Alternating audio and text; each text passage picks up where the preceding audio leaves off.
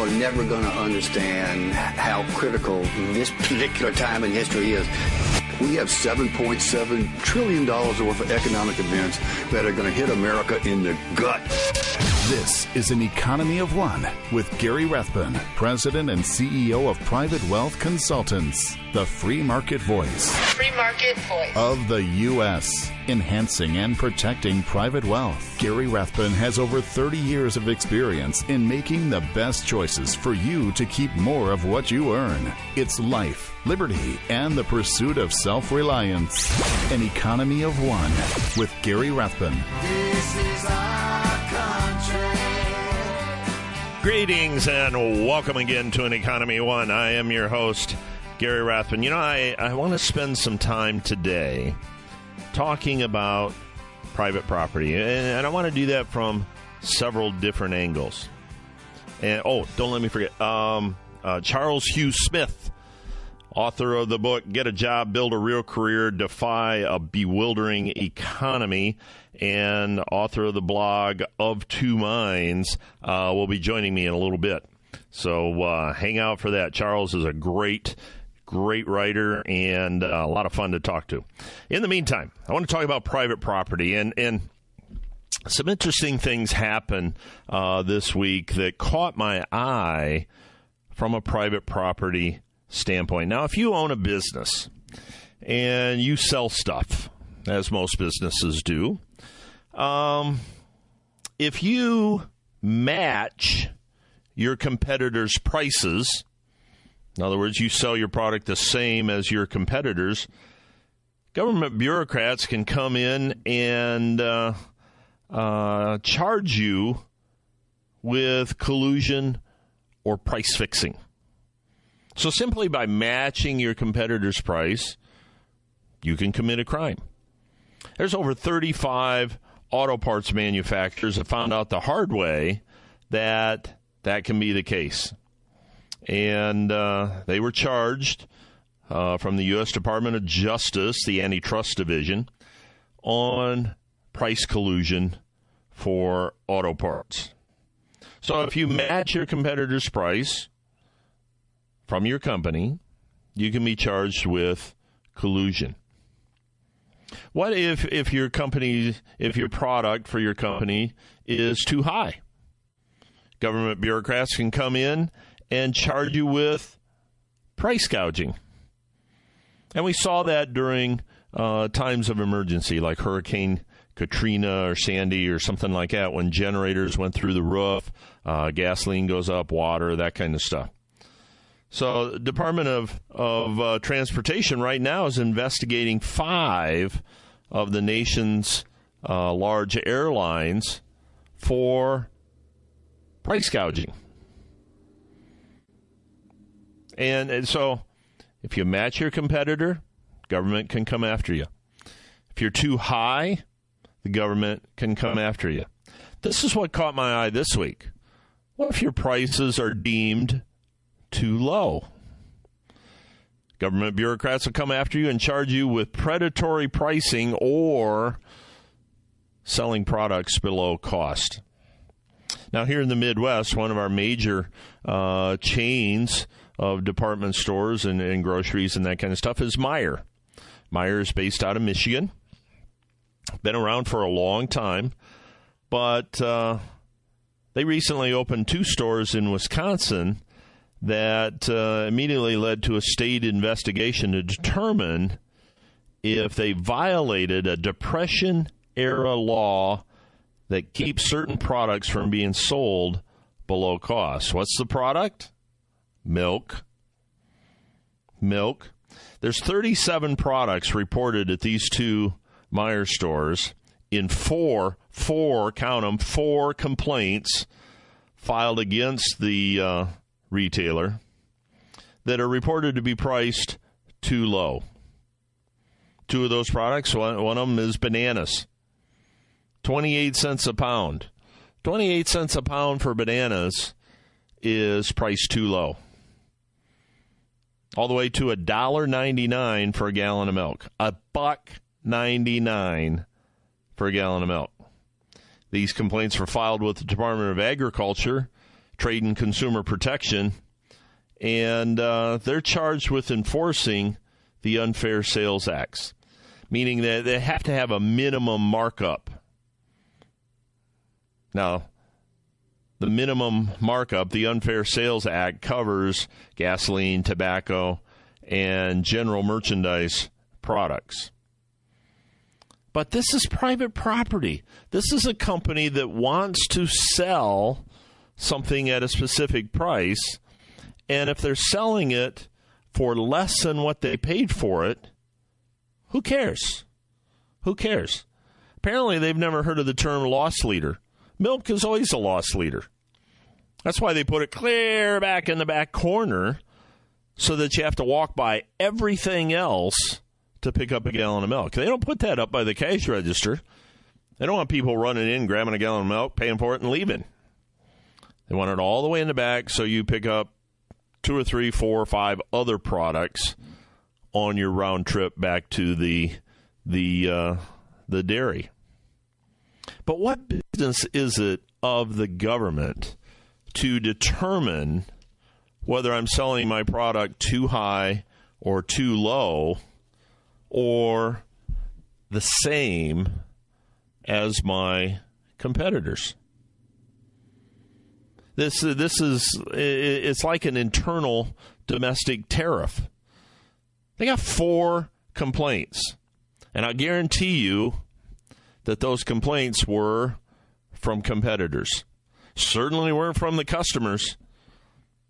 You'd think the government would want foodstuffs, especially, to be priced cheaper so that poorer people, poorer families, could get what they need and afford it. But no, they're concerned about sticking their nose in everybody's business so they can have that power. They really have no right to it. I mean, it's just silly. Another violation on property rights this week came out of the Colorado Appeals Court. And they ruled that owners of a bakery in Colorado do not have the right to essentially control their property. They're forced to provide bakery services to a couple that want to get married. Now, we've heard this story before. It was in Indiana a while back. These people, a gay couple, same-sex couple, want to get married. And they go to the bakery, and the bakery owner says, I'm not in favor of same-sex marriages. I'm not going to provide my product. Now, the problem I have with this is a private company. And in free market capitalism, the very nature of commerce and our whole concept of contracts is that both parties need to agree to the transaction. If one party is forced to be part of a transaction, then there is no freedom. Everybody knows that when you force a relationship, when there's coercion there, it's inherently unjust. You can't have free market capitalism with a gun to your head. Now, do I agree with the bakery turning same-sex couples down to provide their product just because they're a same-sex couple? No, but I'm not the bakery owner. My thought is, you know what? If you don't want to provide me with your services, I'll go down the street. Your competitors will get my business. In Ohio, and many states now in the country, they've passed no smoking laws in restaurants. Same kind of thing. This is my private property. I own a restaurant or whatever. And the state says I cannot have smokers in my property. Now, I don't smoke. I don't like being around smoke. If I'm someplace in the past and someone is smoking nearby and it's disturbing me, I leave. The business owner makes a choice about his own commerce and who he wants to do business with, knowing that everything, every choice a business owner makes is somewhat based on discrimination. You have to be discriminatory. You have to be discerning in how you do business. Now, we've got laws out there that you can't refuse service to people based on their race. And once again, I agree with this. I think everyone should be able to get what they want, regardless of their skin color or whatever. But I also agree that a private business owner has the right to serve or not serve anybody they want, understanding that there are consequences to those choices. If a restaurant in town refuses to serve a certain segment of society, and I know that, I can decide whether to do business with them or not based on that. And the business owner knows that. When you put a gun to people's head, free market goes out the door. And where's it going to stop? Where does it stop? Pretty soon, there will be no free commerce. The government will decide who you can do business with, what your products are, and how you price them. This country was founded on private property. And if we just sit back and let these private property rights diminish, we're going to suffer for the consequences tremendously going forward. Up next, some more private property rights, I think, being violated in our school system. I'll talk about that next. An Economy of One with Gary Rathbun.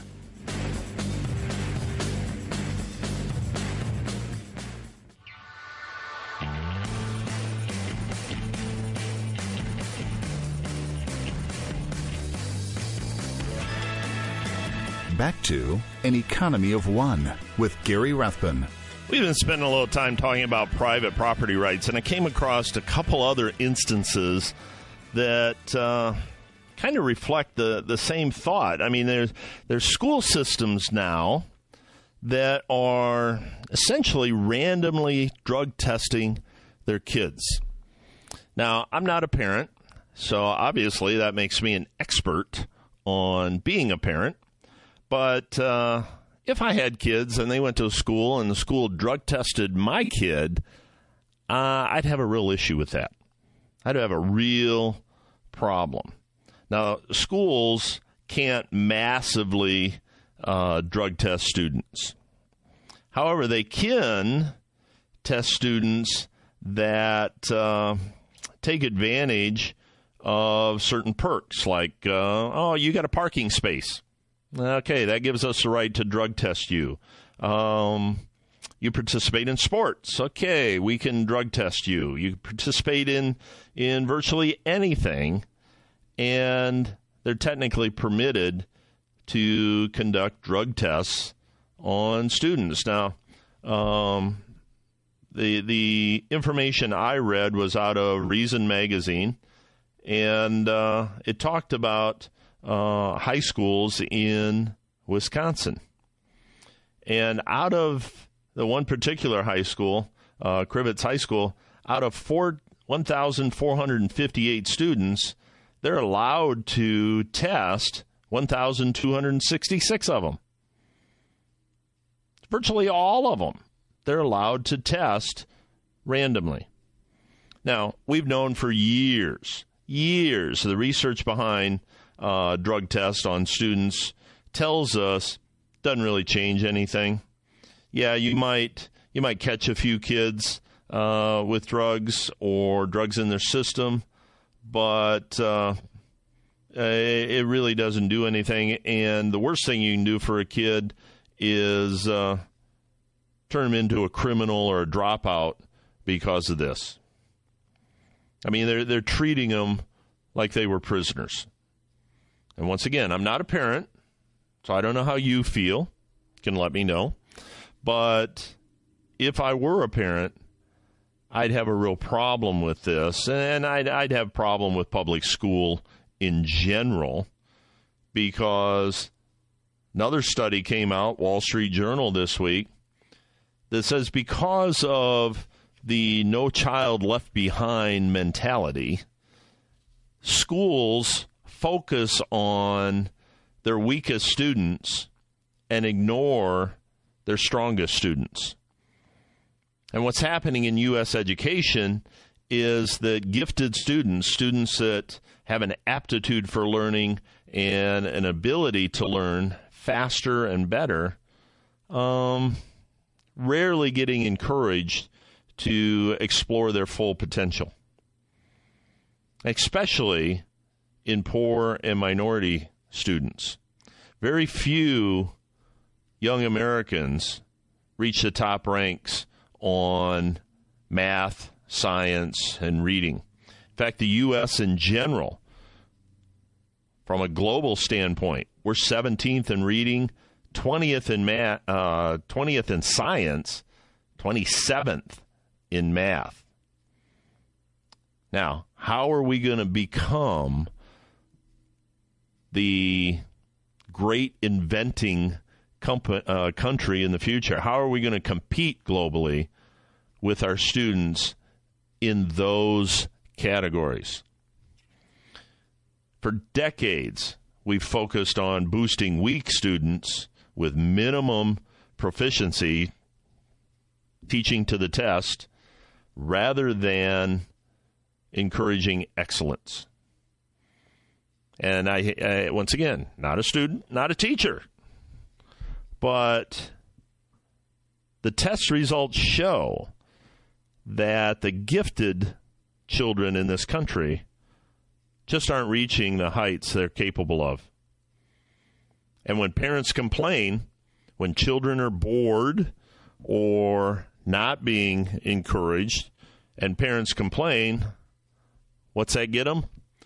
It gets them a label of elitism. Because many children, some students, that minimum requirement, that low bar, easily cleared. And they get bored very quickly and never get challenged. And our educational system has got us to this point where we have an apathetic electorate, and we are easily falling behind the rest of the world in science and math and reading. Very, very critical and core curriculum, from what I can see, doesn't solve this issue at all. Coming up next, Charles Hugh Smith, author and blogger extraordinaire, will be joining me. You won't want to miss that. That's next. Gary Rathbun, An Economy of One.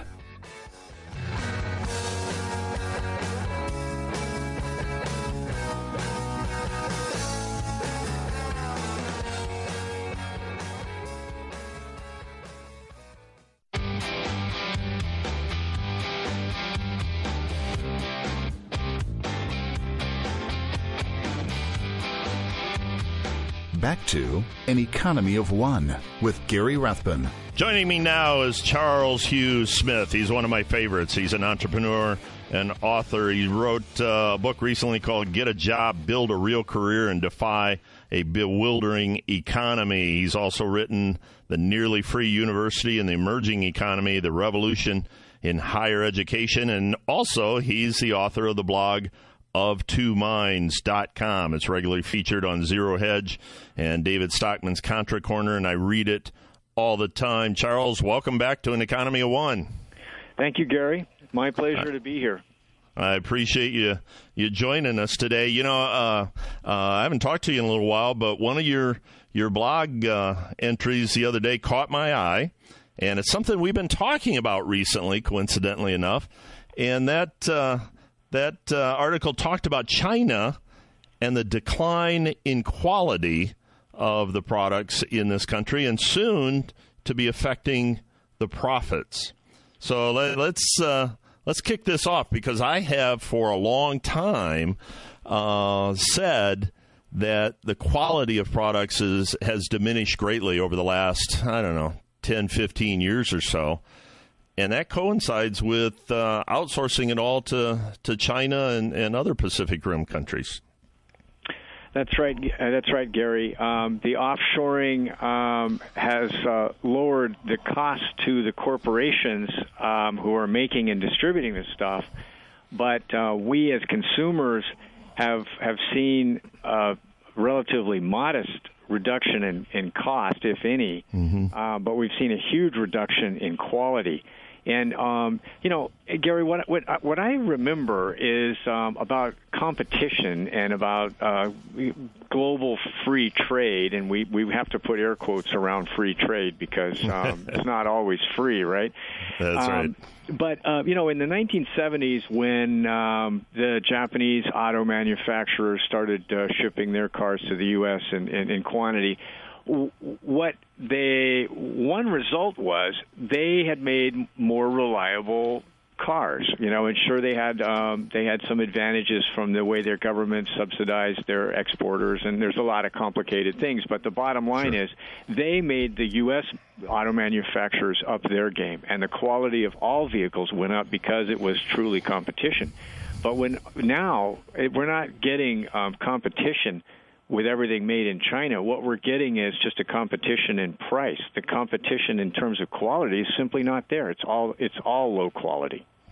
And I'm glad you mentioned that because one of the experiences that I've had several experiences I've had over the several years is not only is the quality down on a lot of the products coming out of China, but I've noticed a lot of them are one-offs. In other words, I have a big refrigerator in my house, and the ice maker quit working, and the manufacturer told me, throw the refrigerator away, buy a new one. And it's a $100 ice maker, but they couldn't get one because they no longer make that model. And it seemed like a lot of that stuff coming out of China is designed to last a certain amount of time and then pitch the whole thing and buy another one. You're right, Gary. And, of course, people have been talking about this for decades. It's called planned obsolescence. And, of course, U.S. manufacturers used it to some degree, but it's become extreme where things will only last a few months or a few years. And in my own experience, I bought a GE stove oven, and I bought a GE because I thought, hey, this is an American brand. And, of course, it was made in Mexico.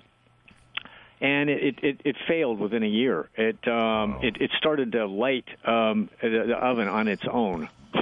I mean, without turning on the oven would come on, and it was like, you got to be kidding me. So we call in a repairman. Of course, the service contract is almost useless.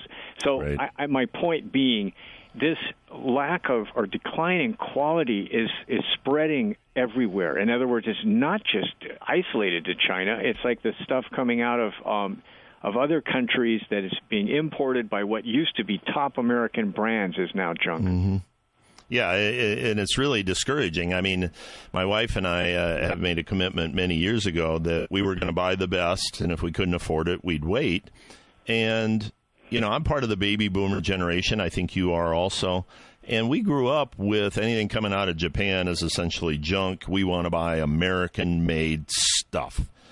And that's just getting tougher and tougher and tougher to do every year to find things that aren't imported.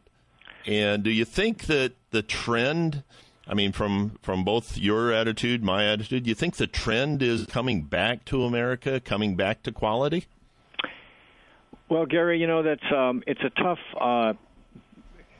area because it's still such in the beginning stages. But I think there is a trend, and it's called relocalizing or reshoring. There's several terms.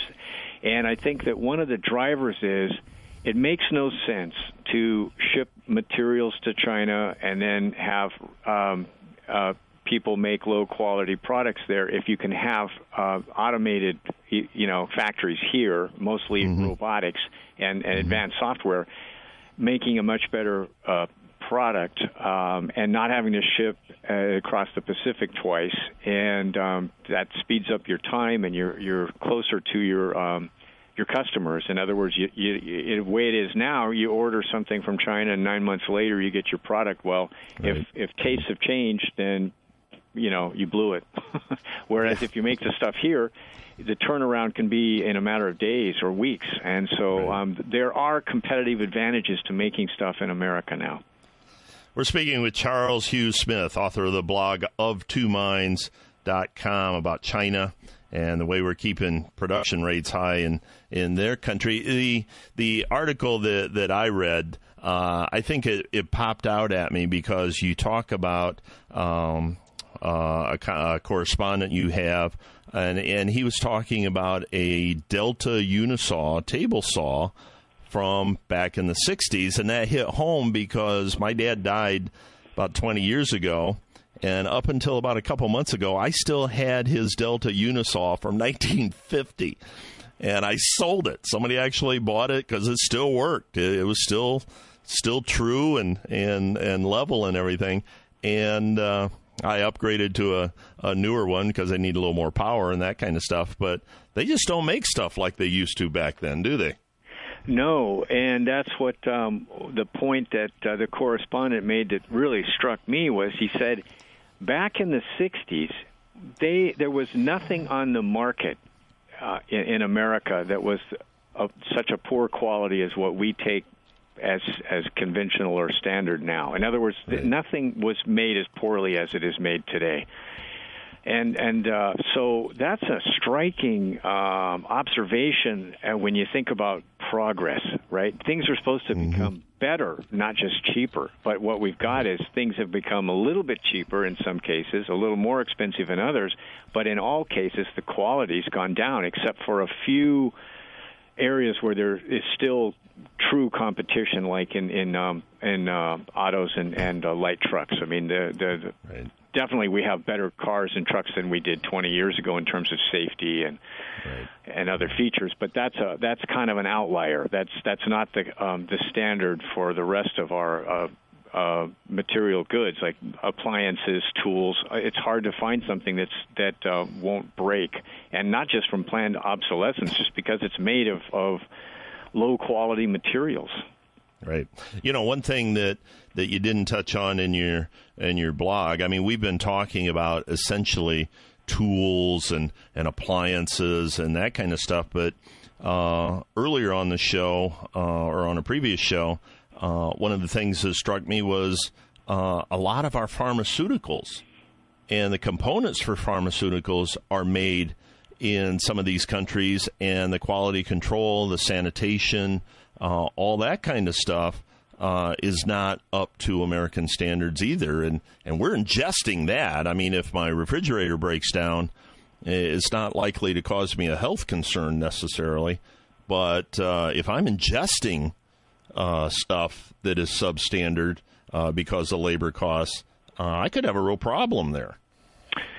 Yeah, Gary, that's an excellent point. And I think the larger context we're talking about is maybe 2 points. One is, why are Americans now so willing to accept such poor quality across the board? Right. And number two is free trade really everything it's often made out to be. And I'm all for true capitalism with competition and capital and labor flowing to what's valuable, and what we call classical capitalism, and free trade in the sense of trade between nations is certainly part of that. But we have to wonder if it's really to our advantage if there's no controls whatsoever. And that's what you're talking about with the pharmaceuticals. If there's really no controls on the quality of what's being shipped in here and sold, then that's not free trade. Right. Yeah. I mean, and until we start demanding that quality and are willing to pay for it. I mean, I don't care if my pharmaceutical drugs cost me $10 more a month, $50 more a month. I want to have the confidence that that what I'm swallowing is what I'm supposed to be swallowing, So now we got about a minute left of your time. What do you see going forward? Do you see? I mean, there was an article in the Wall Street Journal yesterday about Amway making it a competitive advantage worldwide to have a Made in the USA label. There's other countries out there that want Made in the USA, and China is one of them. I mean, the Chinese population isn't real excited about ingesting their own stuff over there. Is that a trend globally you see? I think so, and just anecdotally, I've heard from some readers that they see more Made in America stickers in Walmart as one example. Another thing, Gary, is that the stronger dollar is attracting a lot of global manufacturers because this is where they're going to create their value is here in America because the dollar is stronger, and it means that they can buy materials cheaper with that stronger dollar if they do their manufacturing here. So we may yet see a renaissance, and it's just in the very early stages, but we can support it by complaining to U.S. corporations when they sell us stuff that breaks down, and write to the CEO and say I can't buy GE anymore because the products are of such poor quality, and make our voice heard. Yeah, I agree. And once again, it boils down to the individual. We've been speaking with Charles Hughes Smith. He's an entrepreneur and author, and he writes a blog called OfTwoMinds.com. It's on Zero Hedge and David Stockman's Contra Corner quite often. I read it all the time. Charles, once again, thank you so much for joining us. It's been great. I wish we had more time, and I hope we can tap you on the shoulder again soon. I hope so too, Gary. Thank you very much. Thank you. An Economy of One with Gary Rathbun.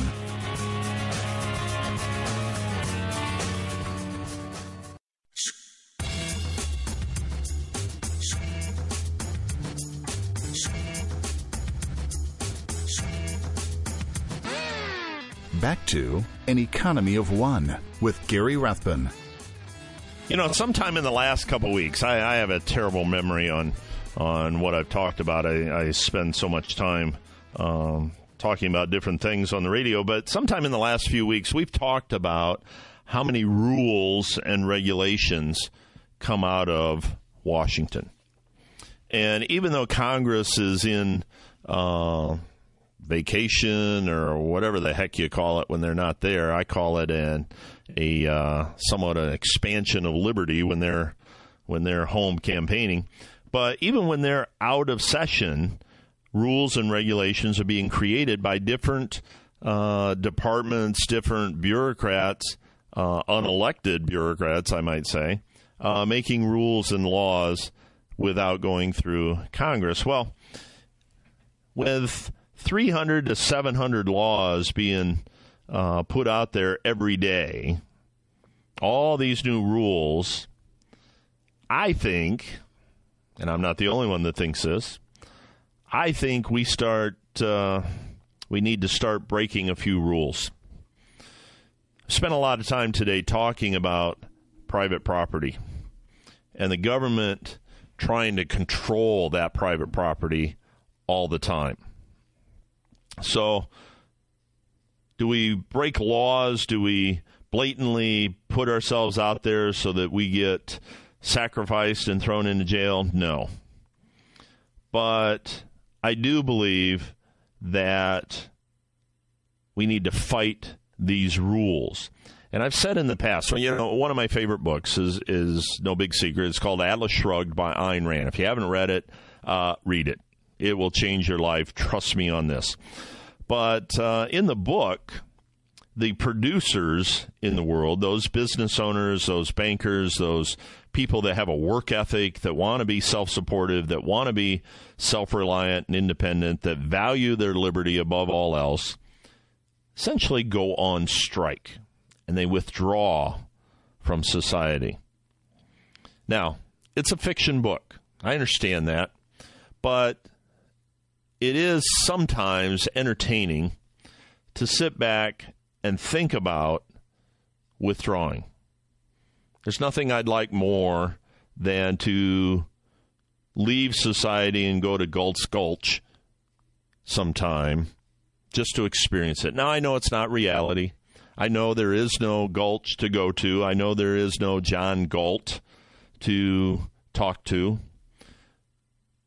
So, in my own way, I encourage people to go on strike a little bit each day. A year ago, I encouraged people to go on strike and not switch over all their incandescent light bulbs to compact fluorescents. Not a big deal, but a little victory. Going on strike just a little bit. Going on strike can be anywhere from refusing to buy into the philosophy, the narrative that's put out there every day, that government is the problem solver. Going on strike can mean simply being not afraid. Government wants you to be afraid of anything and everything. Clean air, clean water, clean food, everything. I'm not afraid. I'm afraid of nothing. I sleep very well at night. I'm not afraid of terrorists. Here's another fear. Think of this. There's a national movie theater chain, Regal Entertainment Group. They begun to check everybody's purse and backpack and bags and anything else before they allow you into one of the movies. Now, recently, we've had a couple instances around the country. Nutcases have gone in theaters. One guy shooting with a pellet gun or something. The guy with a knife. Just recently, the guy out in Colorado, I believe, that killed several people in a movie theater a year ago, got sentenced to life in prison. But what are the odds? Now we're giving up our liberty to see a movie? How do we go on strike about that? I'm not going to the movie. I'm going to find out what theaters are owned by these companies, and I ain't going. Doesn't break my heart to not spend $20 on movie tickets and $40 on popcorn anyway, but why give up your liberty? Why give up your freedom? Why give up your private property? There is no more private property, no more private property than your very own person. I will not go to one of these theaters. I'm sorry. I'm not afraid of somebody bringing a gun into the theater. That does not concern me. But people are willing to give up another piece of their liberty, all in the name of safety. Well, if you give up liberty for safety, you will neither be safe or free. Now, I don't mean to pick out or pick on Regal Entertainment. Other chains are doing it also. But if I walk into a movie theater and they want to look in my wife's purse, not going to happen. They want to frisk me, check me, run me through a metal detector, not going to happen. I am walking out of that place. I will not give up my liberty. So we need some rule breakers. We need some people to go on strike just a little bit each day.